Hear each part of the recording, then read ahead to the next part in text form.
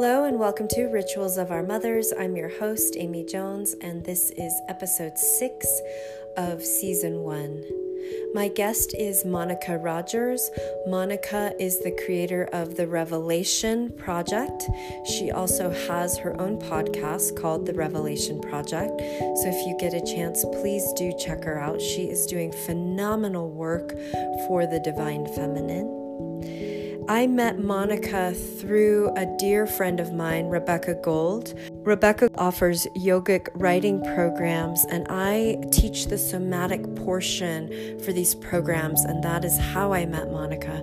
I am very grateful for being blessed to know Monica, and I have spent some time getting to know her pre-interview, and I am just enamored with the work that she's doing and with what she is offering the planet during these interesting times. Monica, I wanted to thank you for coming onto the podcast. It feels really exciting because in the last month or so, I feel like I've been able to get to know you a bit more. And I feel like you have a really intriguing, deep wealth of self and self-knowledge that feels really important to be shared, and your relationship with the feminine feels really important to share right now. And that being said, I'm just really curious about what your interest in the podcast is and was when you first heard me talk about it, and what was your curiosity around the podcast? Sure. Well, first, thank you so much for having me. This is an honor. I too have grown to just admire you and your work, and the way that you hold women, of course, in the way that I know you, which is through my writing group and you being a facilitator of so much of the somatic body work. So I have loved getting to know you in that way. Thank you. And yeah, we had the opportunity to chat a little bit more, and I learned about your podcast.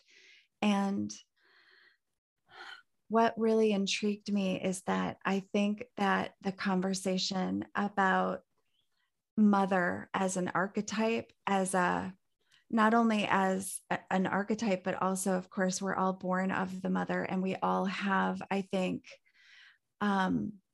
such an intricate relationship with the mother, with our mothers. Yes. And so I'm kind of using that term interchangeably because there's that personal mother and then there's that archetypical mother. Mm-hmm.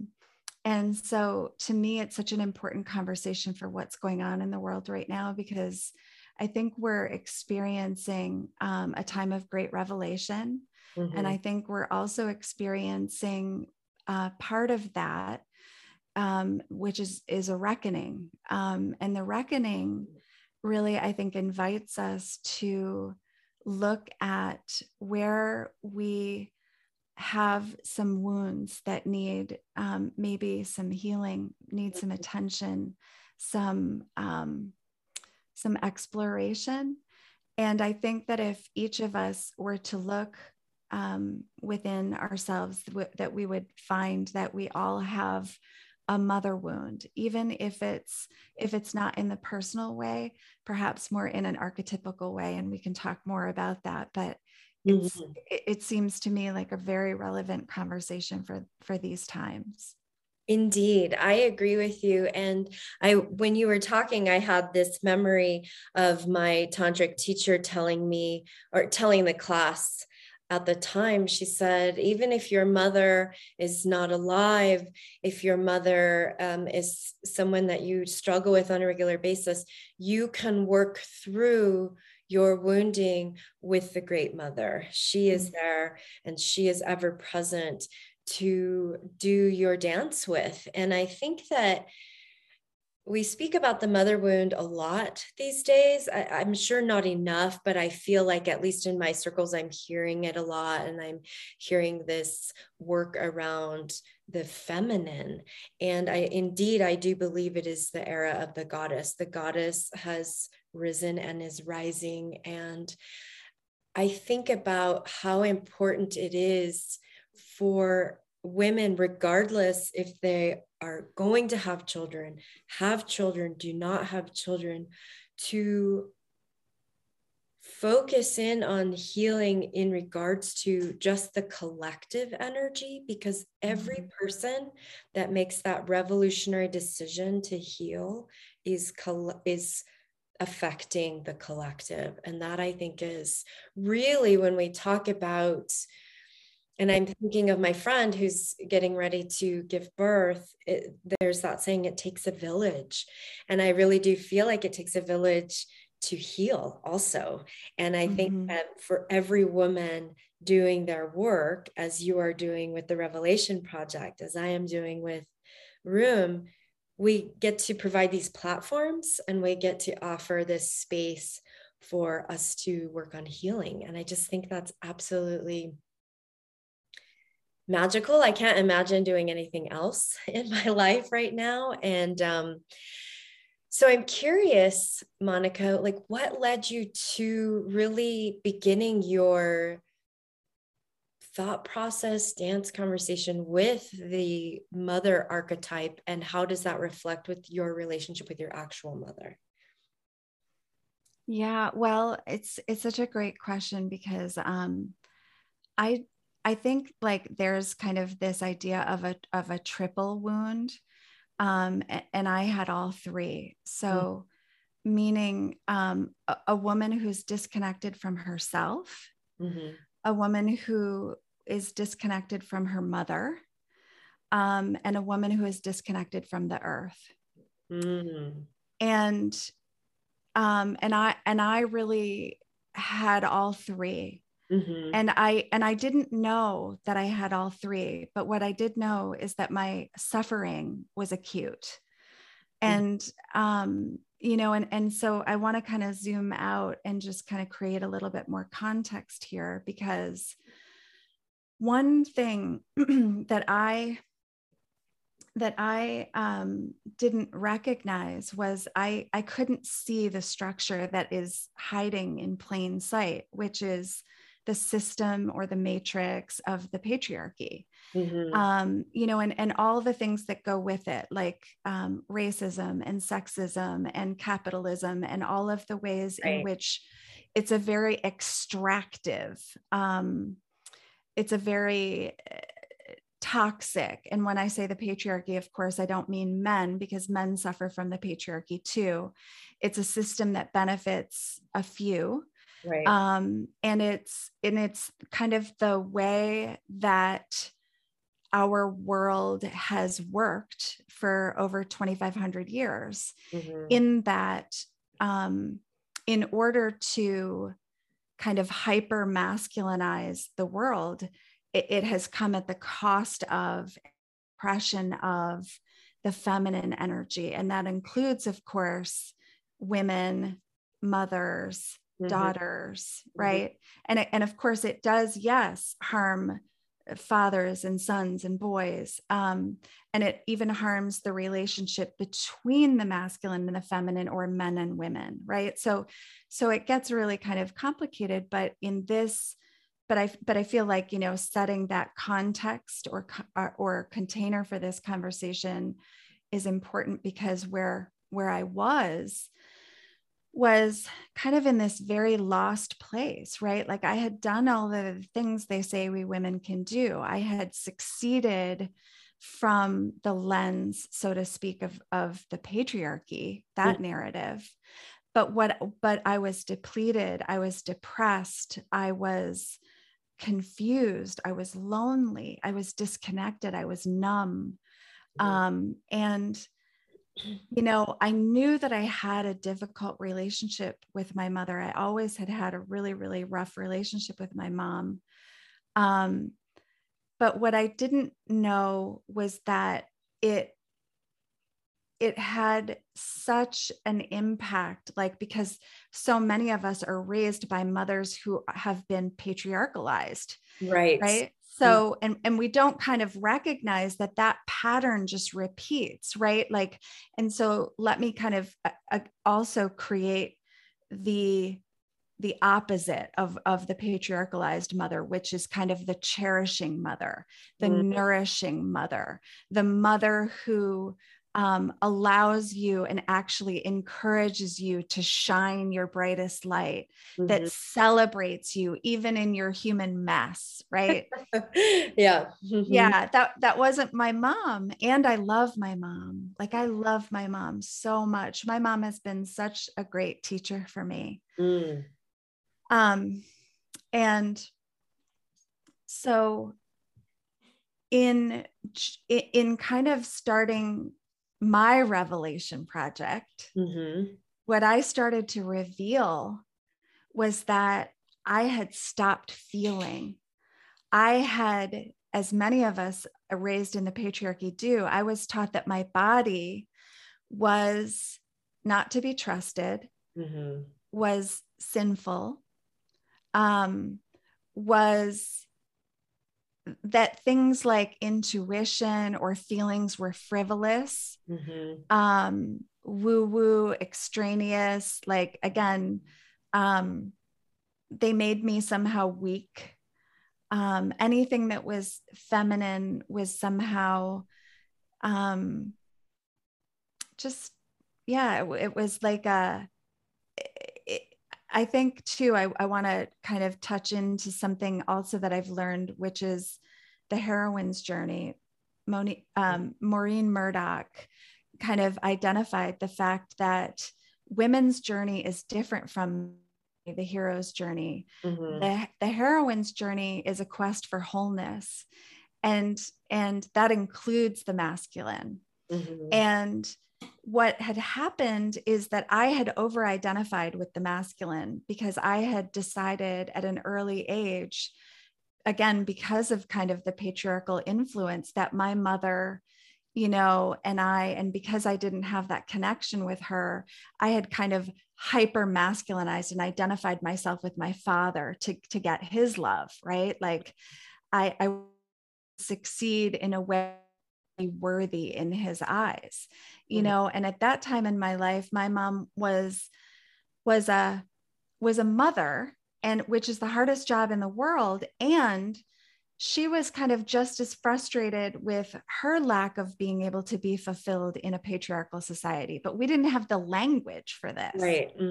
Yeah. The language. So, yeah. That I wanted to speak to that because I think that, I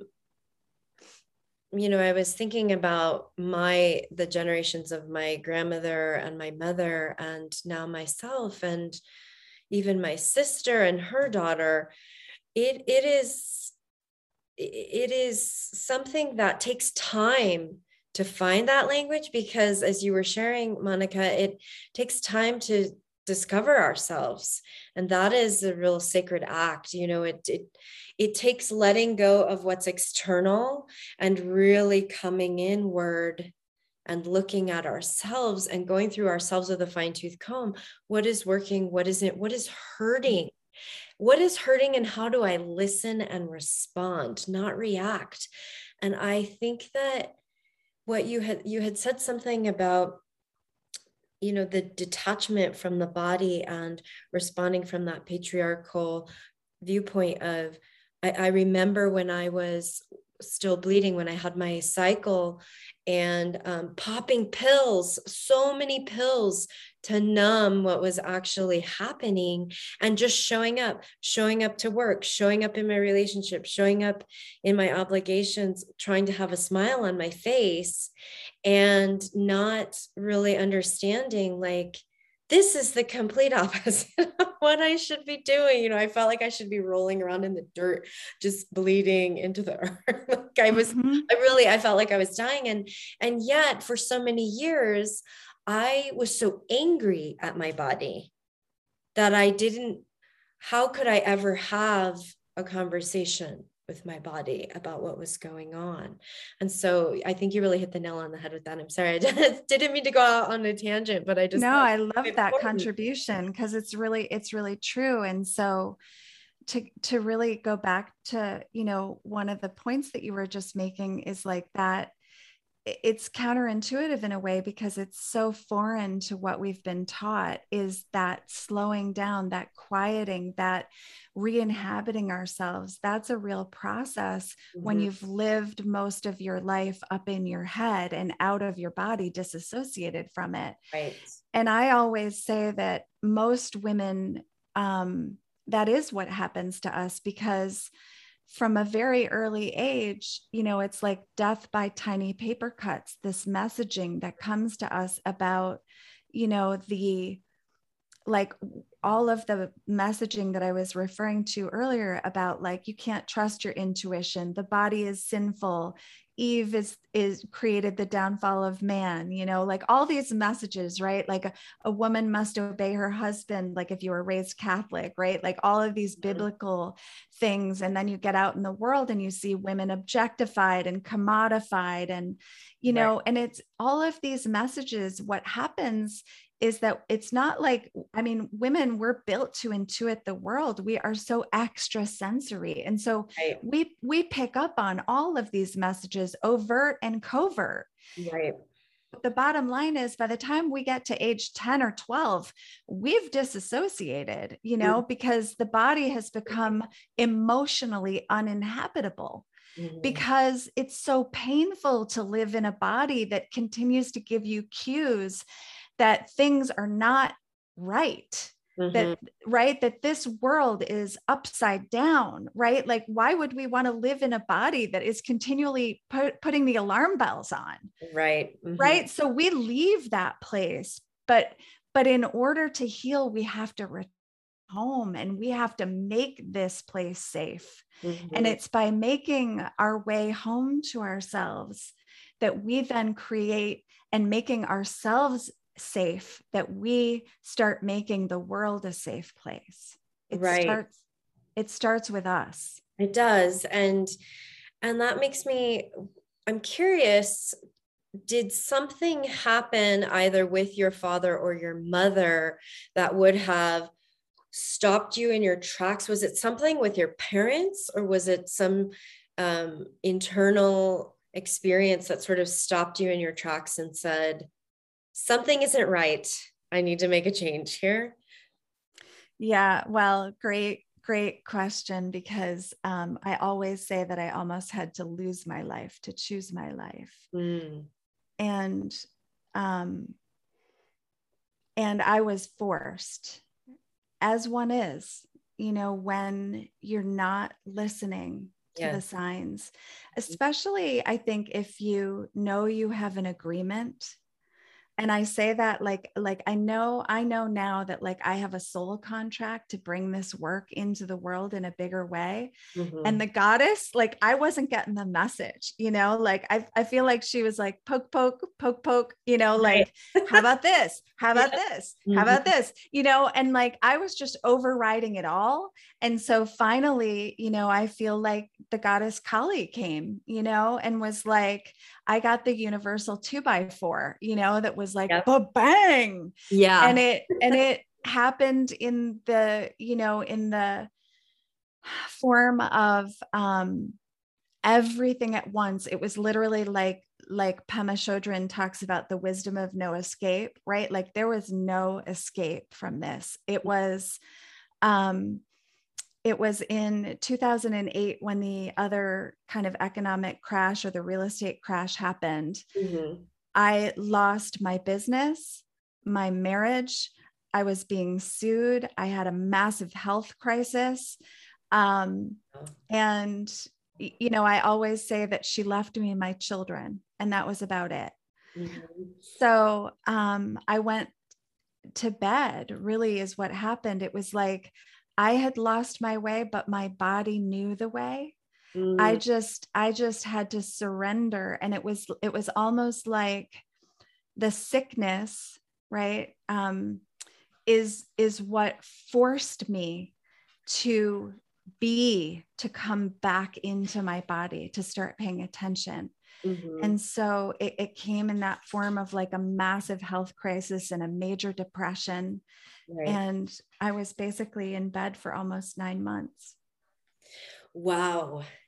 And was your mother present at that time. I mean, kind of being, you came neck to neck with the goddess. Woo, there she is. And I know that experience. I know when spirit is, tapping lightly and sending messages. And that universal smackdown comes when you don't listen. And it usually comes in the form of losing stability, whether it's your structure. For me, the universe likes to go, your back's going to go out. You're not going to be able to walk or get out of bed, or you're going to have to sit with everything, or losing a relationship, losing, like you said, your business. And then it's a real message when you lose. That is the Tower card in the tarot deck. That is like, the foundation is not right. We're destroying everything, and you're going to rebuild and start from scratch. And of course, you have the love of your children and that support and that creation. So you came neck to neck with the mother. What about your actual mother? Like, where was she? Because you were saying you had a really you love your mother, and I hear that. And there has been a lot of difficulty and struggle. And it makes me think about, that difficulty and struggle sometimes most of the time stems from that core relationship. So where was she during this time? Well, right. So I began, what I didn't know then was a descent, right? So Inanna, the myth of Inanna and Ereshkigal is that, you kind of go down into the underworld. And that was where I had to meet my wounded inner child. And guess who was right there in that wounding was my mother. And so we're talking about kind of two things. We're talking about kind of that spiritual journey, right? And we're also talking about, well, where was my mother physically when all this went down, right? So before I talk about the descent, let me kind of go back in time and create some context around my mother and what that relationship was like. My mom was actually a nun. She was a nun. Yeah. Okay. She was a nun in the Catholic Church, and she was also a nurse. And she and my father met in the OR, in the operating room. He was a surgeon. He was 20 years older than her, and he already had a wife and 3 children when they met. My mother was 20, he was 40. Sorry, it cut out. Say that again. Your mother was how old? My mother was 55. My father was 45. 25 and 45. Okay. Yeah. I can hear you. So your mother was 25, your father was 45, and it was 1965. 1965. Okay. Yeah. And a really interesting series happened that my father was drafted to Vietnam. He which was that his wife was deeply ill with alcoholism, and he could not leave his children without basically going and telling the administrator of the hospital that he could not go to Vietnam and be a medic there and leave his children unattended. They ended up sending my mother. Wow. Yes. Incredible. Okay. Incredible. Now, what I didn't know at that time was my mother had had a subarachnoid hemorrhage right around the same time, but she was in recovery when they sent her. Okay. A subarachnoid hemorrhage is like a brain aneurysm, right? And some people have them, like they're kind of existing in their brain, and then someday something happens and the aneurysm explodes, and it's similar to a stroke. And most people who have this don't actually survive. So she was one of the 20%. So her odds of surviving, right, were slim. And she might have mentioned it growing up a couple of times, but more in the realm of like, yeah, it's a miracle, right? Like, and I didn't realize that when you have a brain injury of this type, you actually go on to have sustained difficulties for the rest of your life, because it actually it actually destroys a portion of your brain. Okay. In my mother's case, it destroyed her capacity for insight. Wow. Okay. So I just want to say miraculous is the imagery of faith and the belief in the church. I'm having so much imagery as you're talking, but also there is so much depth, because it's almost like, just from the amount that I know about you, I can almost say that your mother gave birth to insight via you. It was like her brain and her body said, we can no longer do this. Here's a daughter that will have this deep insight. Keep going. I'm on the edge of my seat, Monica. Me too. Every time I kind of because again, like what I want to say about this is I didn't know. Okay. I didn't know until about 7 years ago. And Wow. I'll tell that story. Okay. But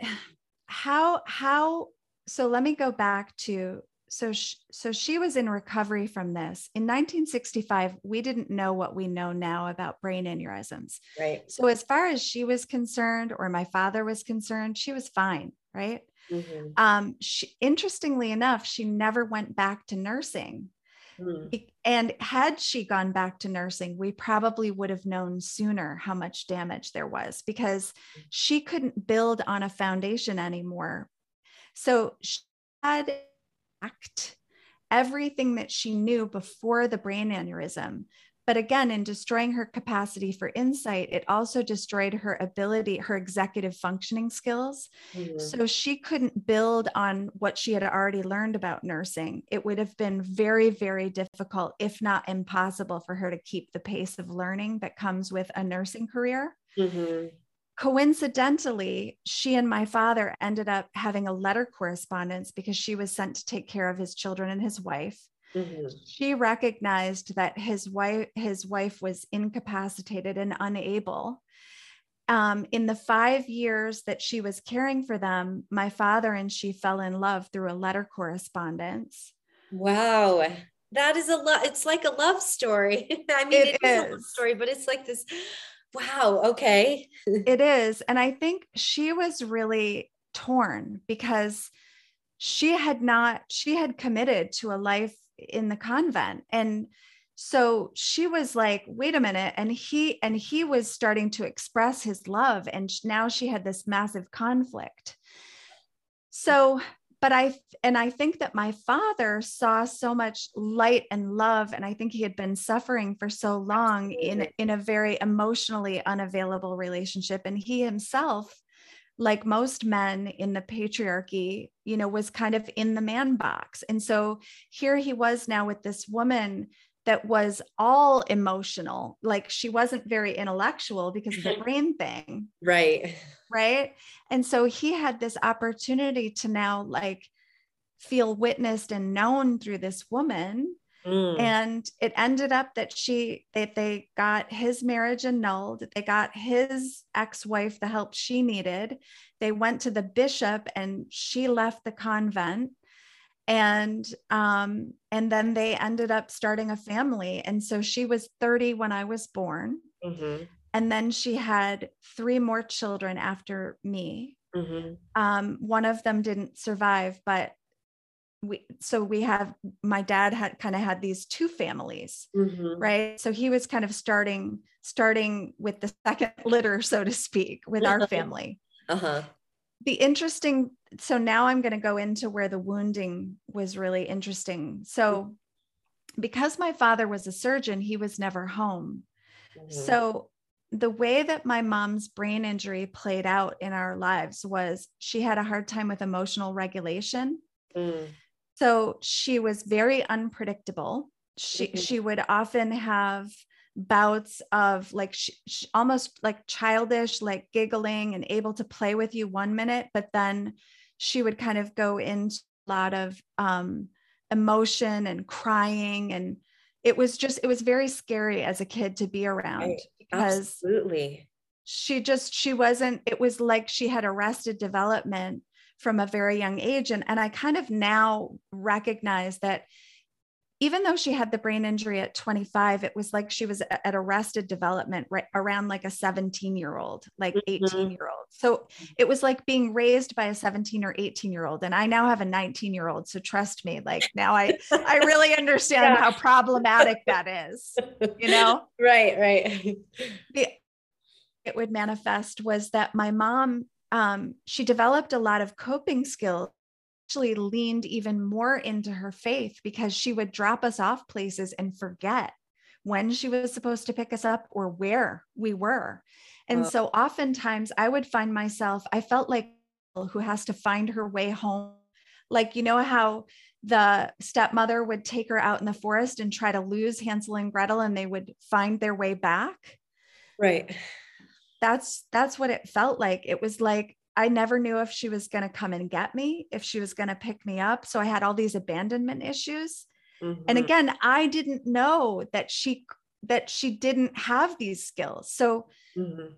she just put her faith in God and knew that I would find my way home, right? Wow. And oftentimes I had my brother and sister with me. And so like I was the adult, you know, in the Mhm. family growing up. And I'm sure a lot of listeners can relate to that because there's a lot of ways I think we had to grow in the patriarchy, we have to grow up really fast, right? Really fast. And then you add in, because it's mirroring alcoholic behavior too, of when a parent would have like a blackout or a binge and you wouldn't see them, where the not knowing who's on the other side of the door when you're going to come in is incredibly detrimental to development of a child. And to have someone in the home, again, the primary caretaker, that flips on a dime. I mean, it's so difficult. So I would imagine, did you have a lot of anxiety growing, Oh, not just the abandonment, but the anxiety? oh my gosh. I mean, I was the kid who probably had like, um, I mean, they would have called it PD back then, right? Like, but I know it was post-traumatic stress. Like I couldn't Mm, focus in school. I was always same. so hyper concerned with it. Was my mother okay? Like I always knew something was wrong, something is wrong, something is wrong. Like she's not other like other mothers. Mhm.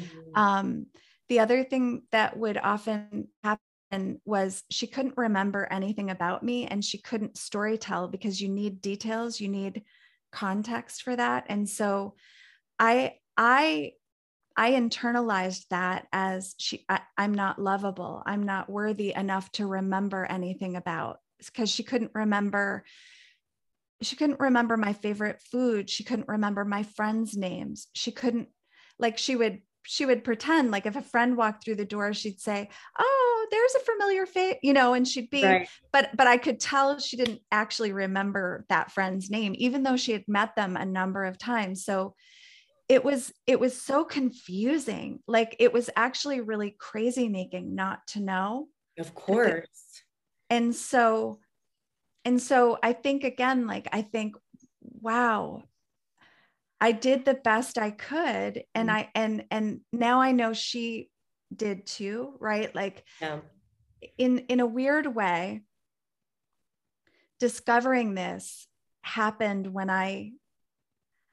so as I was raising my daughter is when I started to have triggering memories, traumatic memories, being the same age as my own daughter was. That so when I went into this descent, I now have a daughter who's 6 years old. Mhm. Okay. And I didn't yet know that my mom had experienced the brain injury, but in the descent, what I started to recognize was that I I had abandoned myself in just like my mother had abandoned me. I had abandoned myself Mhm. in so many places along my life's path for not being good enough, for not being smart enough, for you know, um, for denying my truth or for wearing a mask, right? Like all of the ways in which to choose love and belonging, right? That I had forsaken myself. And of course, in that descent, what I started to do was it was like visiting the ghost of myself and all of the inner children, or all of the phases of my inner children who were kind of waiting for me to come back and get them. Just like that same child was waiting for her mother to come and get her. Right. And so it was actually learning how to mother myself that finally started the healing process and started having me understand that if I didn't address this in my life, that I was going to be perpetuating the same wound on my daughter.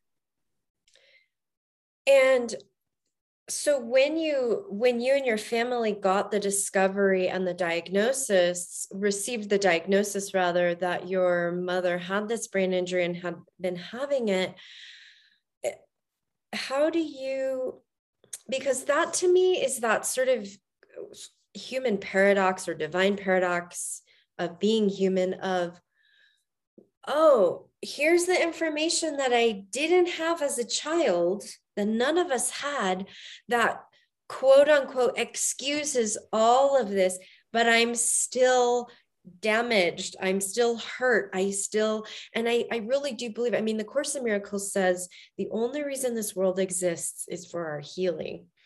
And sometimes my response to that is, it's because of this world that I need healing, so it feels really confusing to me. But that being said, where is your compass now in regards to your healing process after learning, being given this golden ticket? Like, here it is. Here's what actually happened. And this is why your mother was the way that she was and perhaps still is.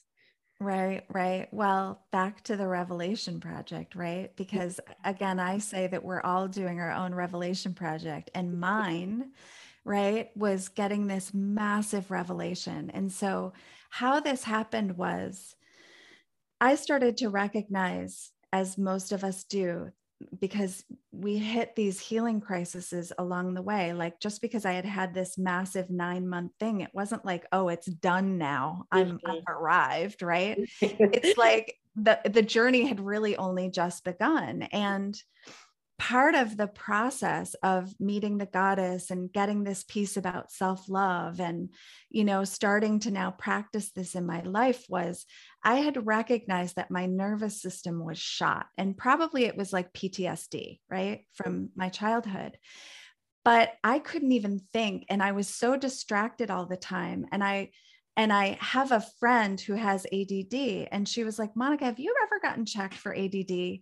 Because I think you have it. And I always thought it was just like like the stereotypical hyper little kid who can't sit still. And I didn't realize that it's much more intricate and complex than that. And of course, any kids who have experienced trauma often have ADD tendencies, because we tend to, our nervous system is so dysregulated, and it kind of stays in that dysregulated state, and it starts to have health impacts on us over time. And so that can often be like a thyroid issue, right? Or adrenal failure, or right. Like, so I was really exhausted, and I could not seem to, like, even after this 9-month experience, feel better. And I just noticed that, like, 1 minute I'd be doing the laundry, and then I would realize like I had forgotten something in the oven, and I was just a kind of a hot mess all the time.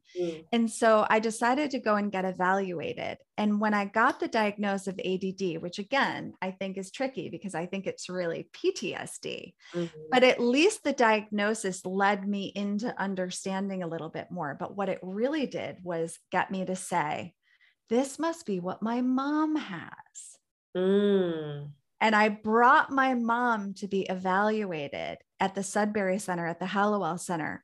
And of course, they don't just diagnose ADD, they diagnose all kinds of brain things. And I thought we were just going for a consult. And in fact, the doctor we got just so happened to be divinely choreographed, because we got assigned a doctor that I thought, she just started asking my mom the same way I was evaluated, and I was there with her. But the doctor picked up on the fact that something was different about my mom. And she happened to be the only doctor on his staff that worked with the survivors of aneurysms families. The only doctor. Wow. The only doctor of his staff of 30 doctors that was worked with survivors of aneurysms and their families. Mm-hmm. And so in the interview, she would say things to my mother like, Mary Jane, have you ever been in a car accident? My mom would say, no. And I'd say, Mom, but what about when you ended up in the swamp last year? What about, she'd be like, oh yeah, I forgot about that. And then the doctor would say, Mary Jane, have you ever struggled with depression? And my mom's like, no. And I'm like, but Mom, you're on an antidepressant. Wow. Right. Like, and so the doctor said, finally, after like 5 questions like this, the doctor said, Mary Jane, have you ever experienced a traumatic brain injury? And my mother immediately said, yes, in 1965, I had a subarachnoid hemorrhage. And I looked at the doctor and I was like, because I didn't even know what that meant. Mm-hmm. And the doctor said, did you know that? And I said, well, she might have mentioned it, but she mentioned it the same way she'd said, like, pass the potatoes. It was not a big deal, you know? And the doctor said, I think I understand what's going on, reaches for this model of the brain and came over and explained to me, first of all, how lucky my mother was to have survived. And second of all, that 100% of the 20% of people who survive the kind of aneurysm that she had go on to have difficulty, which is the reason she works with survivors' families, not the survivors themselves, because they don't think anything is wrong. Wow. Talk about divine weaving of everything. You being there, that doctor being picked, your mother saying yes, even to going and getting this test.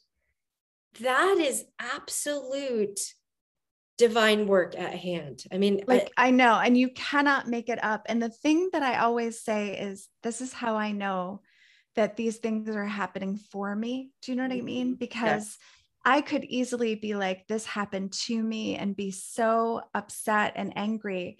And to answer your question, in the moment that I had the realization there with the doctor, I started to weep. Mm-hmm. We ended up doing 5 hours of testing with my mom to really determine. And that day that we got the test results and the doctor met with my family to explain how this shows up, I wept and wept and wept. It was literally like and yes, it skewed my whole story. My whole narrated story was now ruined because it wasn't that my mother didn't love me. Right. And again, like, I know that there are women listening out there that actually their mother cannot love them. I get that too. Yes. Like, I get it. Like, because that is true.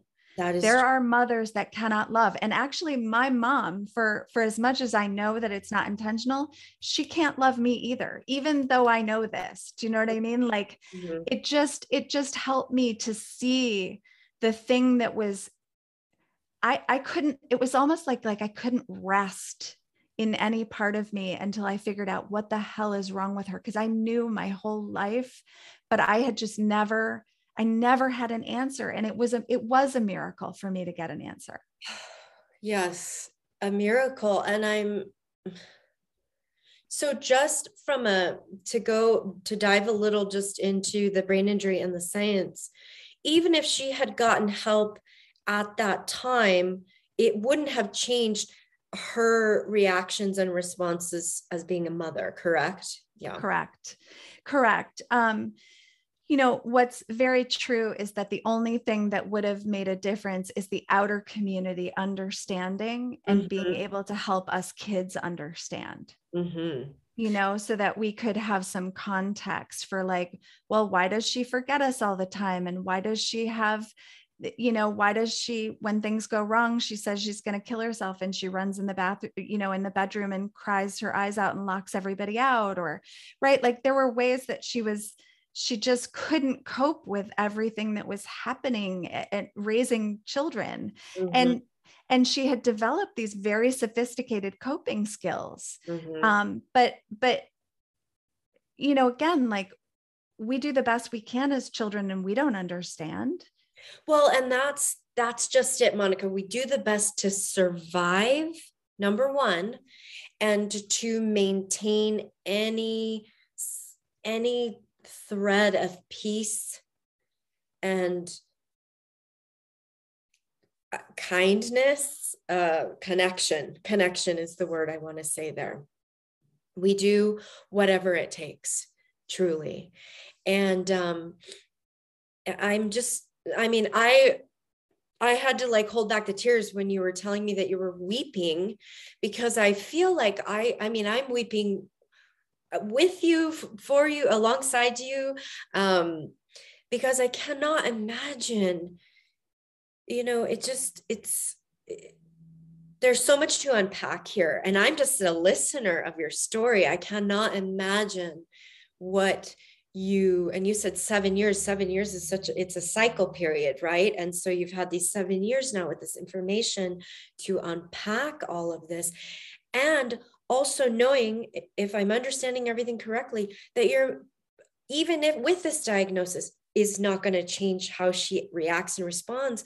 And so you could come to her and say, everything makes sense now. And I love you and you love me. And this is all, grand. And it wouldn't even matter, because for her, it's just, right. out in one ear and out the other. It sounds like it's like she just doesn't have the processing. Right. And so here was another disguised gift that there were so many, but one thing I figured out about my mother was that all I have with her is the present moment. That's it. That is it.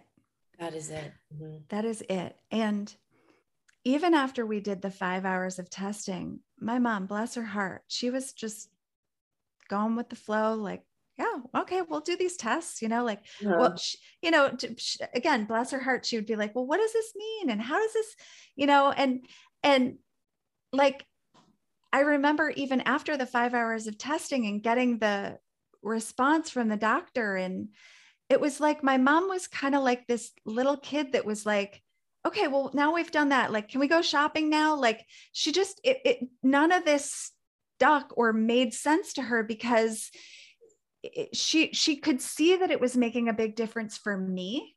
Mm-hmm. And there was a moment the day after the testing where we sat in a restaurant, because she had to come to Rhode Island and Massachusetts, and she lives in Maine, the day after we went to go and sit, and I was telling her, she was like, well, so what does this testing mean? And I was like, there was just a moment where she said, if that's true, what must it have been like to be my daughter? Mm. And so I start crying, and she starts crying. And I tell her, it was hard. It's been hard because I made up a story that you didn't love me. And in that moment, she was like, honey, I love you so much. And she put her hand, she reached her hands out and she held my hands and she says, tell me what it was like. And for an hour, I got to tell her what it was like. Yeah. And then we got in the car and she leans over to me and she gives me a hug and she says, honey, thank you so much for telling me, even though I'm going to forget tomorrow. And she starts laughing and I start laughing, and we laughed and we laughed and we laughed. But in that moment, in that window, I got to tell her before she forgot again. And she did. She forgot the next day again. Because it's like Groundhog Day with my mom. Like, and the beauty, but the beauty of it is that at almost 82 years old now, she'll have pain and all this like stuff like throughout the day. But in the morning, it's like she's 18 again, and she forgets the pain and anything that happened the day before that was of heartache. Uh-huh. Like, it's kind of like this really, it's given me this interesting perspective about the present moment. Like, Mhm. there's no suffering in the present moment. Yeah, and I was just thinking, God, what would it feel like to feel 18 again? I was just getting excited about, having that I don't know if you've noticed this as I've gotten older. I'm like, oh, that's achy. This doesn't feel that great anymore. But I wanted, because you quoted earlier Pema Chodron, and I think she is absolutely about all you have is now, all you have is the present moment. And I almost feel like in our divine book of lives that we right before we incarnate, it's like we say, okay, and then I'm going to leave this book for myself, and I'm going to meet this friend, and I'm going to overhear this conversation, because I'm going to need that support and that um, advice and that gift from the divine. And I remember a woman telling me a story once about how they were sitting in the living room on Christmas Eve or something, and she said that the priest was saying a prayer for the family. It was a very connected family. And she said, as he was saying the prayer, she had her eyes closed and she felt the Holy Spirit come in. And I know in a lot, in from what I understand, and I'm not Christian, I wasn't raised Christian or Catholic, so I want to speak with the disclaimer that I don't know everything about this faith system. But what I view the Holy Spirit as is that absolute, regardless of your belief system, divine presence where you can feel it in the room, where it's palpable. And I truly believe in that moment when you and your mother had that conversation, that Holy Spirit, that divine presence, whatever you want to call it, was there, right there, and Oh, held space. absolutely. And it's true that, like, my heart's longing at that point, Mhm. right, was so palpable, right? Like, I was such a wounded maiden, right? Like, without her mother my whole life, really. Mhm. And so many of us are. So many of us are. Mhm. And again, like, some of us get resolution and some of us don't. I feel so grateful to have had that resolution. Did it change anything? Yes and no, Mhm. right? Because it changed my perspective, but I still had to work through all of the grief, all of the rage. I had to, it was like that point in my life where I realized it wasn't my fault, but it was my responsibility. Mhm. And that it's very different to have had a mother than it is to have been mothered. And I had had a mother, but I had never been mothered. Mhm. And again, I was so disconnected in those three ways, from my mother, from myself, and from Mother Earth. Mhm. And so when I went into that descent, and by the way, in my mom's world, you don't divorce. And so my mom wasn't supportive through any of that process, like, and now that I've told you who, kind of how it was, there was she just didn't have the capacity to ever really be there for me in that way. Mhm. The place where I do have really fond memories is when I had my baby, and she's really great with infants, right? And so she was such a great support to be there to hold the baby and to Mhm. be there for me when I birthed my two children. But in terms of like an emotional capacity to nurture or hold me, or an intellectual capacity to be with me in some of what I talk about, no, there's none of that. Mhm. But spiritually, and the interesting part is, I left the Catholic Church a long time ago, and my mom, I think she was always kind of praying for me, type of thing, because her relationship has never wavered. Even though, again, she left the convent, she maintained a very strong faith. And I think one of the most interesting things is, upon my healing journey, I did this shamanic journey.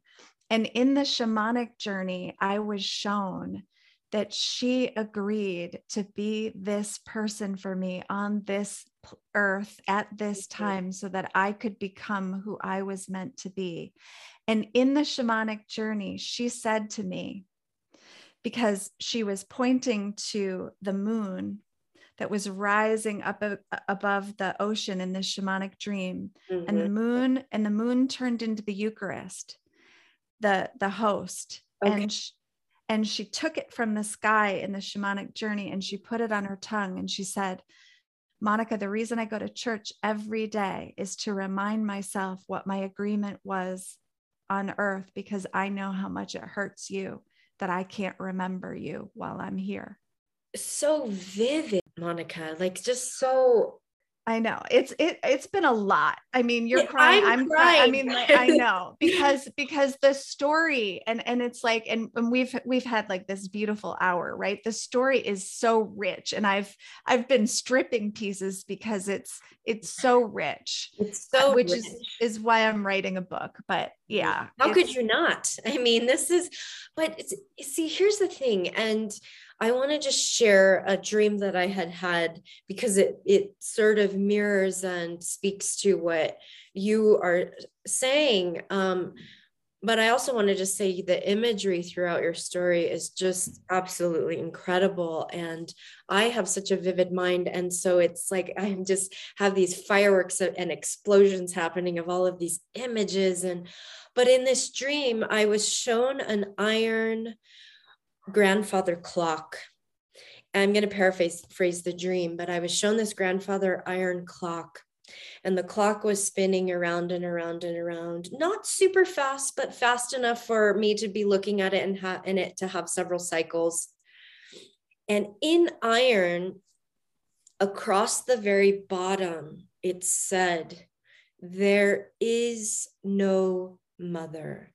And what I took that to understand, because I was going through a tough time with my mother, was this human that I am claiming to be not just my mother, but the reason for my suffering or my frustration or et cetera, was simply playing the role of my mother in this lifetime for me to understand myself on a deeper level.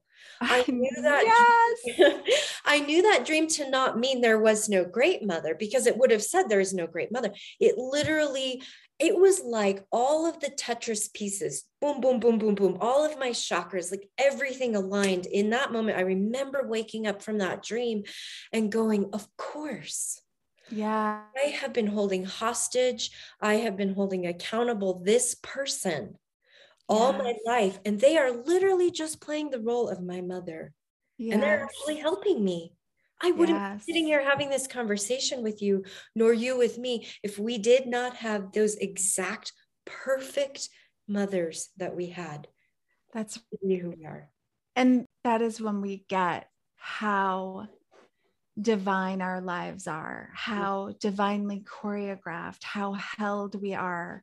And because I mean, I can raise my hand and be like, who the hell would have abandoned me on this friggin' godforsaken, right? Like, what right. the hell? And if you want to tell me that I decided to come here, or that I even wrote this diabolically twisted story, right? Like, there's just a way that you have to bring your humor with you too. Mm-hmm. You know, because otherwise you will go crazy. Yeah, because this place is just, it's crazy, difficult, and to be crazy. Yeah. And so we have to find our way in it, not the way. We have to find our way. Mm-hmm. And all of these ways that we get imagery, you know, we can tend to dismiss it. This is how the feminine speaks to us, through the imagery, the visualization, the intuition, the emotions. Mm-hmm. And slowing down and re-inhabiting our bodies is the way,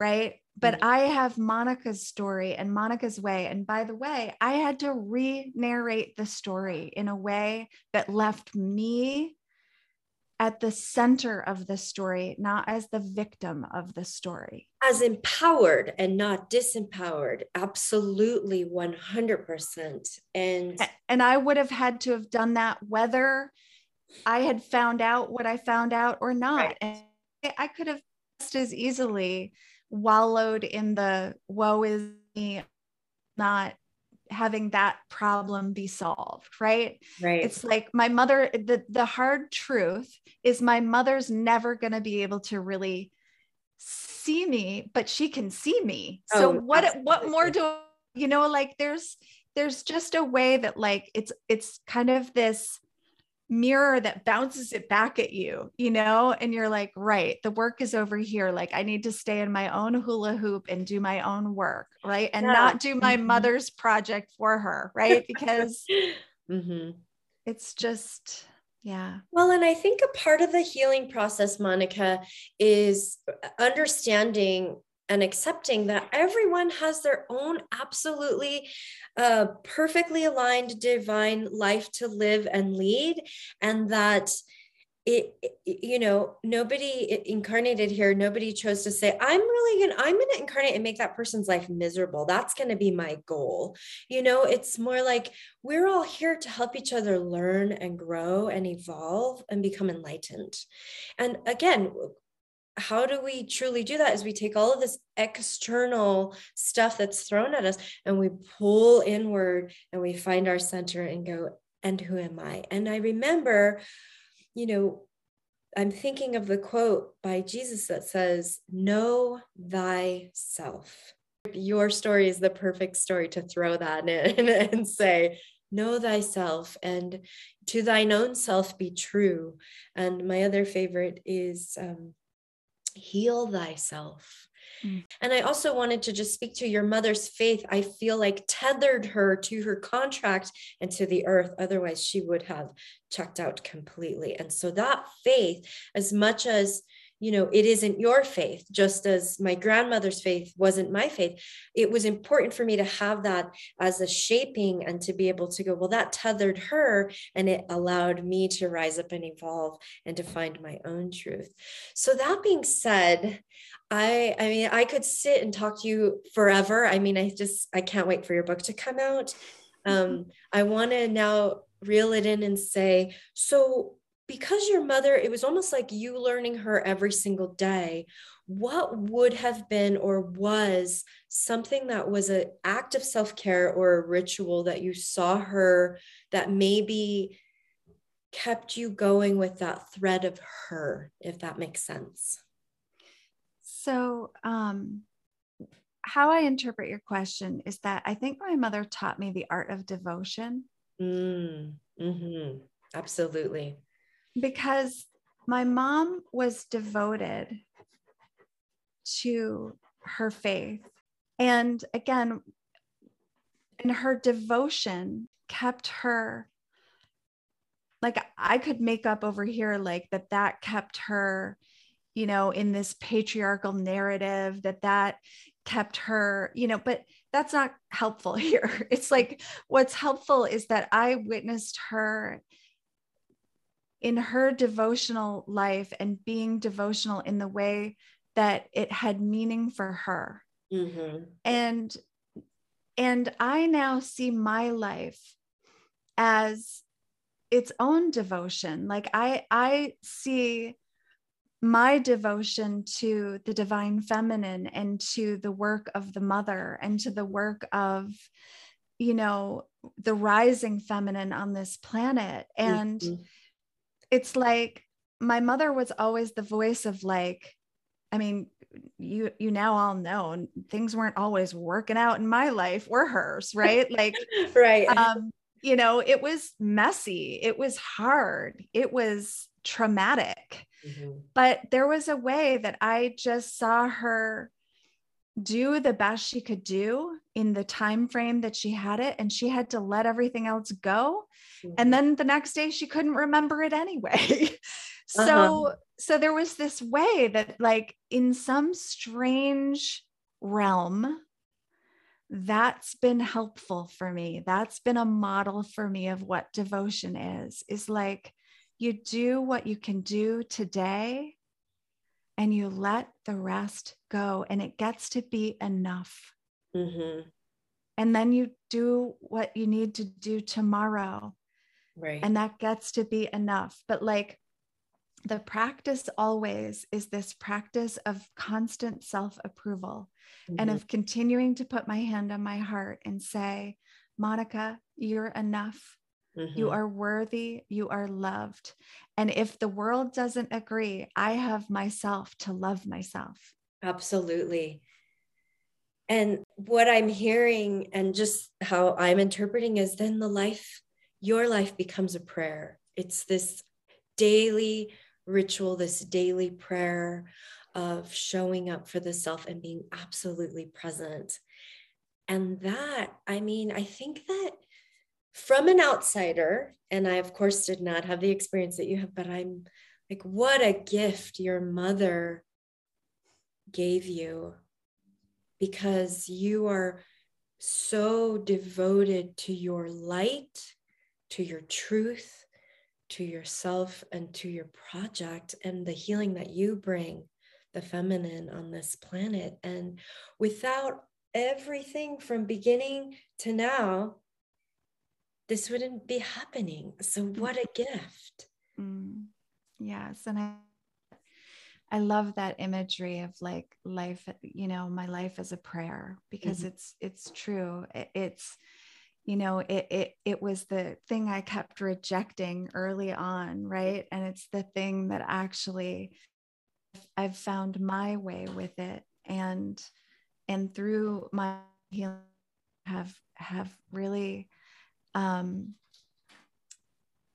just revealed so much love and forgiveness, and it's all about. Thank you so much. And I just want to say, I understood you cut out a little bit there, but I'm so honored to have had you as a guest, Monica. Your story is important. It's important to share. It's other women I feel like will be so moved and broken open in the most beautiful way. You've been an amazing vessel of story and healing and triumph and rage and pain. And I feel so honored to have had you as a guest on my podcast. And I'm so grateful, and I wish you the best with the Revelation Project. I know that you are doing amazing work on the planet. So thank you for being here. Thank you, Amy. It's been an honor. It really has. And I wish you the very, very best with this project. I know it's going to go far. And I know, like we kind of talked about, it's such a part of an extension of you and your own work with your relationship with your mom, and bringing this thing to women just through the storytelling, right? And hearing each other's stories is so important. Like, for us to circle in this way and tell our stories is everything right now. It's everything. Yes. Thank you. Thank you.